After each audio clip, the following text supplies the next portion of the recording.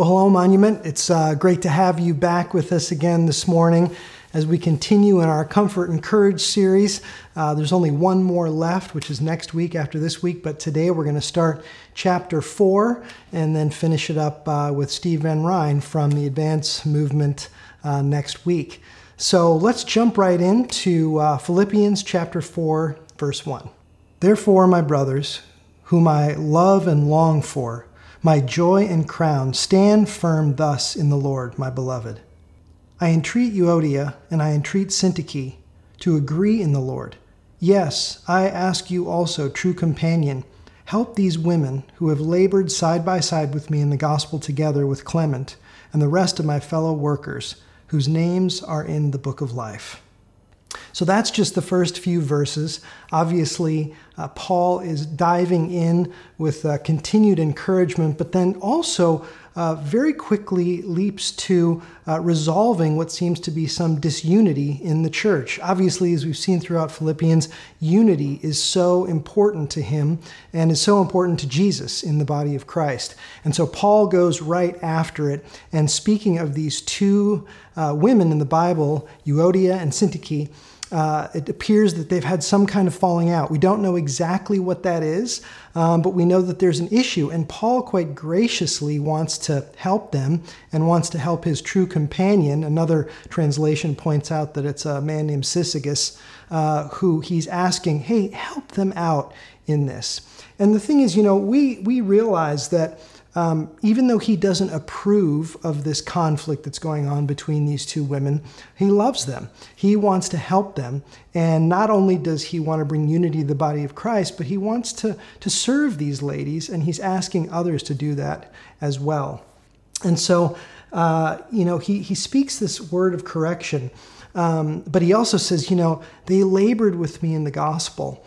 And, we don't know exactly what role they played with Paul, but we do know that in Acts 16, it tells us that the Philippian church started there really with a women's prayer group. And it's very possible that these ladies were involved in that very prayer group. And so when he refers to just how they've helped and they've been such a service to him in the gospel, it very well could be that they were part of this little group that started in the home of Lydia and now has become this amazing church. And the other thing we see with that is that what a beautiful way to honor just what female leadership has been in the church throughout church history. I mean, this church in Philippi is a significant example of that. And again, Paul is raising that, but then also coming in to serve the situation, to bring resolution so that this conflict doesn't disrupt the witness and the mission that they're on. And so he entreats them, as it says, because unity is so important. And he models something for us here, doesn't he? He's being a peacemaker. Jesus called us to be peacemakers. And peacemakers don't just try to calm things down so that everybody can get along. Peacemakers actually go after situations of conflict in order to bring peace and unity. Jesus said, "Blessed are the peacemakers," in Matthew 5, "for they shall be called the children of God." And so we as children of God are called to be peacemakers. You ever get into situations where you know of some strife happening, and there's one way of approaching it, which is busybody, I want to know more. And then the other is a conviction around this principle of us following Jesus, and Paul in this case, into the peacemaking process. I have just known so many situations over the course of my time in the church, both just as an attender and then also as a pastor, of going into difficult situations and making peace. Oftentimes, people can't quite see eye to eye. They need a third party, and we will then have the opportunity to help to bring peace. So do you know of a situation where there's disunity?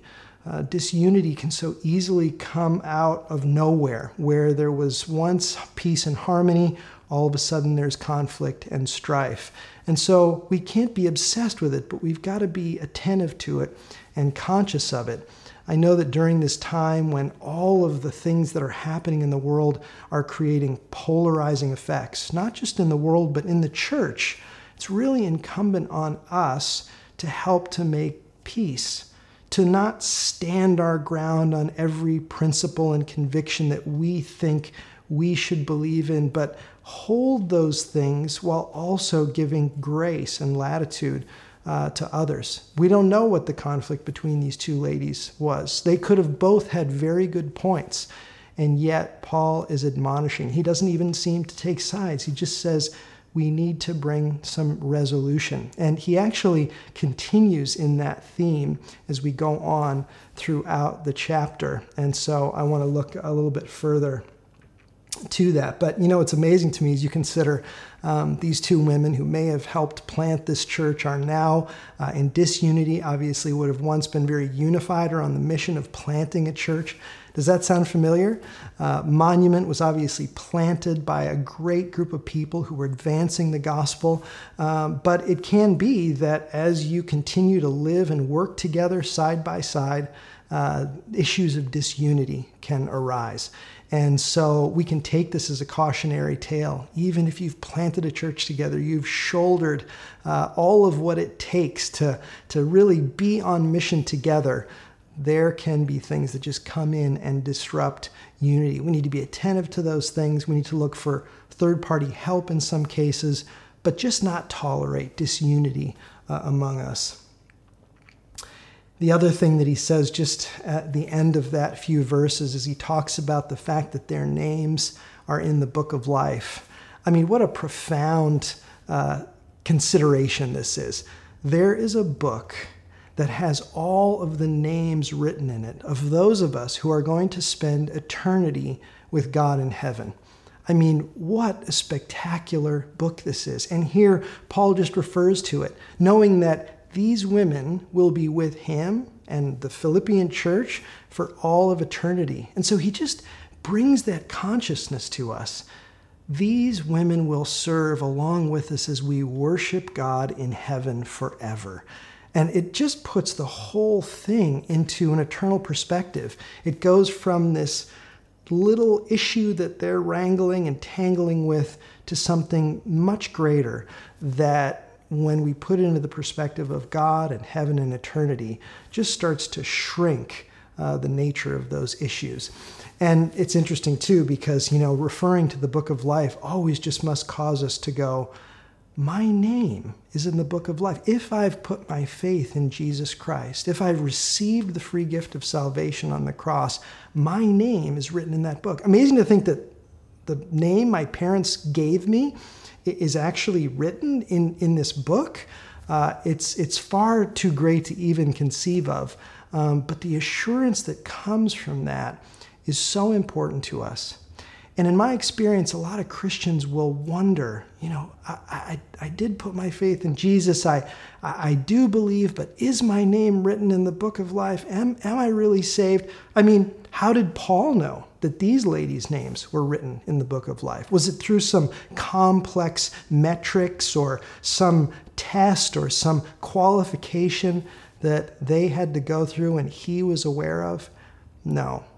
He just knew that they put their faith in Jesus, receiving the free gift that cleansed them of their sin, and they now spend eternity with Jesus. That's one of the things I take away from this little book of life, almost side comment, is that there is a profound rooting and security in our salvation that should inform all of the things that we deal with and address in daily life. Thank you, Paul. Thank you for reminding us that this big book exists. Those who have put our faith in Jesus, our names are in it. Have you put your faith in Jesus? Is your name in the book of life? Do you have the assurance of salvation? This isn't a trick question. This isn't a test that you must strive to answer or go through. But if you have, rest assured. If you haven't, I just invite you to do that. This book is real. It exists in the mind's eye of God, and he wants your name in it. Well, there's so much more to be said on that, but I'm going to continue on into the next portion of Scripture. Rejoice in the Lord always. Again, I will say rejoice.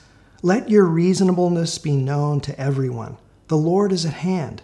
Do not be anxious about anything, but in everything, by prayer and supplication, with thanksgiving, let your requests be made known to God. And the peace of God, which surpasses all understanding, will guard your hearts and your minds in Jesus Christ. So this is a great encouragement, admonishment, because sometimes it catches us off guard. It's as if Paul grabs us by the collar in some ways and says, rejoice!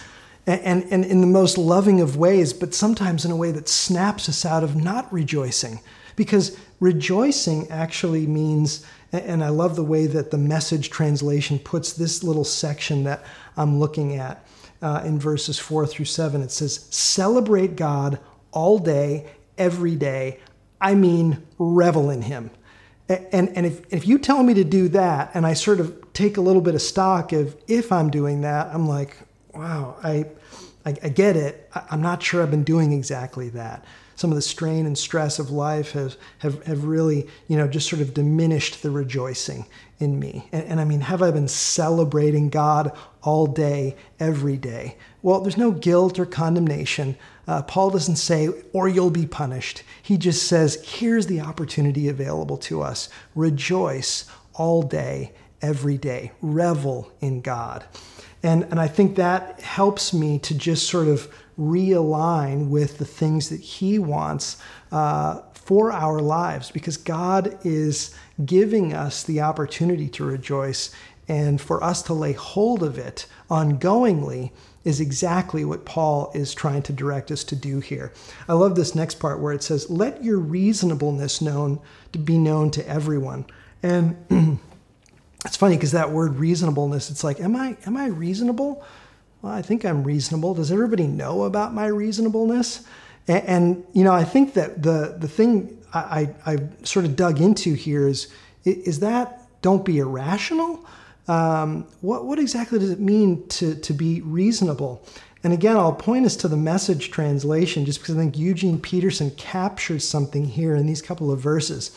And here it says, in that verse, it says, make it as clear as you can to all you meet that you're on their side, working with them and not against them.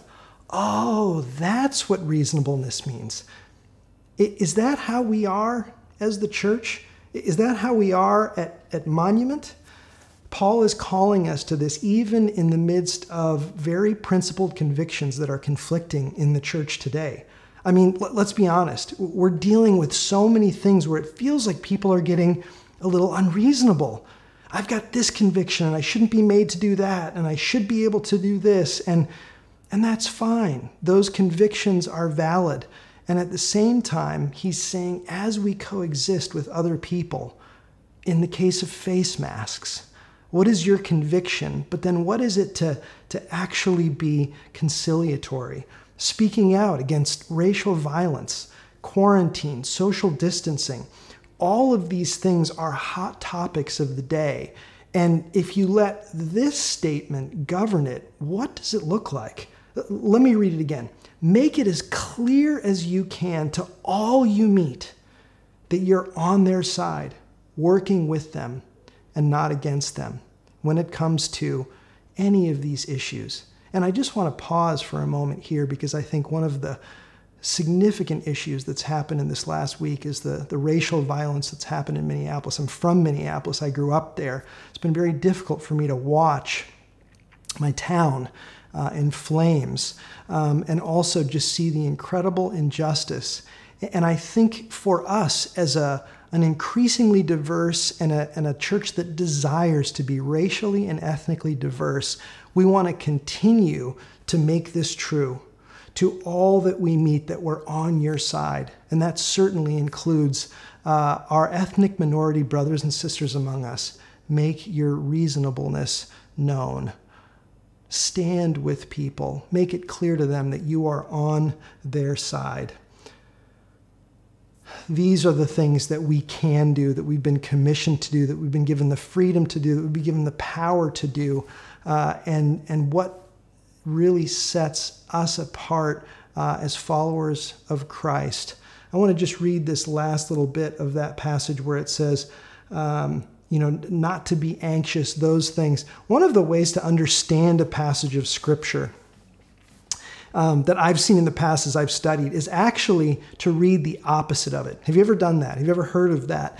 So you take a passage of Scripture and you actually turn it around. What exactly, precisely is it not saying? It's kind of an interesting, sort of a sobering heads up reading of it. So I'm just going to read these last two verses of this portion where in verses 6 through 7, Paul says, be anxious about nothing, where it starts. So I'm reading the opposite. Imagine if Paul said this, be anxious about everything. And by all means, don't pray or give thanks to God. He doesn't care, and you don't need him. And the wrath of God, which we all know very well, will cause your hearts and minds to be in a constant state of panic as evil reigns. Now, as silly as it sounds, sometimes I think it's easier for us to believe these words than the words of Paul. Be anxious for nothing. By prayer and supplication, give thanks and let your requests be known to God. He will guard your hearts. If I think about it, sometimes we will drift in our nature to being anxious about everything, to really not praying about those things. And so it's a little bit of a sobering heads up to say, man, I feel like I've been living the opposite of this a little bit more than I've been living the encouragement and the admonishment of Paul in this case. Have you had anxiety? Have you had anxiousness? Have you drifted or withdrawn from bringing these things to God and asking Him to help you, to really, truly come and rescue in these situations, to help? Have you persisted in prayer? Because He's calling us to that, not just here, but at so many points in the Bible. Sometimes I think God wants to show His faithfulness in light of our faithfulness just to ask. So Paul does that here, and he says, be anxious about nothing, but in everything by prayer and supplication give thanks, and let your requests be known to God. He will guard your hearts. He's not wrathful. He wants to bring peace. He doesn't want to expose you or make you vulnerable. He wants to help you. He wants to come in your time of need. And that is simply what this passage is saying. We have so much comfort in that. It gives us so much courage. And I hope that encourages you like it does me today, because, man, it's just a fresh call to prayer, a fresh call to bringing all the difficult things that we face right now before Him, and know that He cares, know that He wants to help, and know that He has the power to do it beyond what we can imagine. Okay, let's get into the final portion of Scripture here in verses 8 and 9. Finally, brothers, whatever is true, whatever is honorable, whatever is just, whatever is pure, whatever is lovely, whatever is commendable, if there's any excellence, if there's anything worthy of praise, think about these things. What you've learned and received and heard and seen in me, practice these things, and the God of peace will be with you. Man, this is so good and so needed. Why? Because I think, and in my experience and in my own soul, our hearts and minds tend to gravitate toward negative things. I mean, let's face it, the news cycle will prove that. The major news outlets would not be selling all that they have to offer if we weren't somehow attracted to negativity. There is just so much difficult stuff in the news that, of course, we can't be ignorant of. We need to be aware of. We may need to do something about. But we also don't need to meditate on these things probably as much as we do. There is something in our fallen nature that wants to gravitate toward these negative stories. And it's so funny because, I mean, can you imagine if there was a news outlet that reported just positive things? Well, there actually are. I mean, you've probably never heard of them. And, you know, it's because how often are people really looking out for really positive news? One's called the Positive News Network. One's called the Optimist Daily, the Good News Network. And it's funny because I've never heard of them actually until I started looking into it. And, you know, the other thing that I realized is I was reading a major news outlet. I won't say because these can be polarizing, but I was scrolling down through all of the bad news and it was all these terrible, difficult stories because let's face it, there's a lot of difficult things going on right now. And at the very bottom, it said, the good stuff that happened this week. And I promise you, it was just like a thumbnail at the very bottom.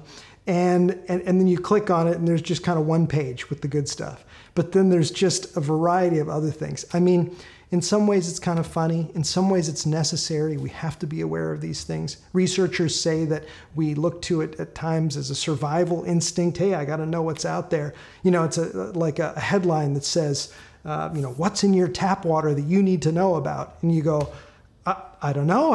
I guess I just thought it was water. What is in it? I better click that. And oh my gosh, there's this, that, and the other thing. We need to be aware of these things, but we are also often all too prone to chase and click and follow these negative stories. Here, Paul is saying, actually, whatever is all of these things, we should be meditating on. Mainstream news is probably not going to help us to follow these beautiful words of Paul. And it's really its own sort of opposite of Scripture, right? If it's true that we have to train ourselves to think in the way that Paul recommends, then we actually need to give ourselves to it with great intention. There are a lot of things out there that are the opposites, and I'll just do the list again. But this time, the opposite. There are things that are false, dishonorable, unjust, impure, ugly, deplorable, mediocre, not excellent, worthy not of praise, but of condemnation. And he's saying, actually, if the deep rut of our nature will gravitate toward those things, or at least if there's any temptation in us, let's train our minds away from those things and toward these virtues. It's good for our souls, and it brings life and peace and freedom rather than the burdens of this world. Paul says, practice these things, and the peace of God will be with you. Are you struggling to find peace? Is anxiety just sort of creeping in ways that you don't seem to be able to control? I think Paul gives us a bit of an antidote here. He says, train your mind on these things. So I want to ask you to do something as I close here. And you don't have to do it, but it'll be a fun little exercise to see just how good you are at doing this. Because frankly, I recognized when I did this exercise that it took a little bit more effort than I thought. Okay, so get a piece of paper. You can pause the video here if you want and scramble for a piece of paper, or maybe you have a notebook in your hand already, and grab a pen. And write down one thing for each category that Paul lists. And I'm just going to review that list here for us. Okay, you ready? So think of something that is true. Write that down. Something that's honorable. Something that's just. Something that's pure. Something that's lovely. Something that's commendable. Something excellent. And something worthy of praise. See, because if we don't actually give ourselves intentionally to practicing these things, then they just sound like platitudes. Oh, that's a nice list, Paul. That's fluffy. I'll probably go back to thinking of things that are false or unjust or impure or ugly or deplorable, because sometimes I gravitate that way. He's saying, actually be very intentional. Write a list. Help yourself to do this. Many of us know this scripture very well. Many of us love this scripture. My wife often quotes this scripture because I think it just lifts her, refreshes her soul, even just to name the list. But then if we continue to take it a step further and we assign actual things that Paul is referring to in our own lives, in the world around us, to each of these virtues, it just helps bring life. It helps bring the kinds of things into our lives that are peaceful, that are life-giving. So when you've completed this list, share them with those that you're watching with, or call somebody and share them.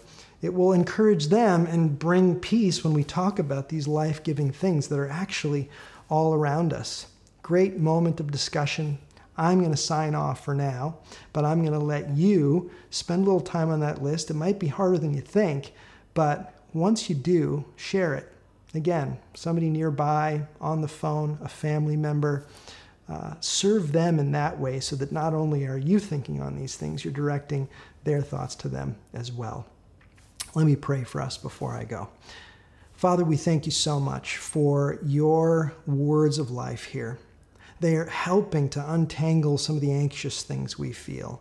They're helping to point out some of the disunity and how it may come.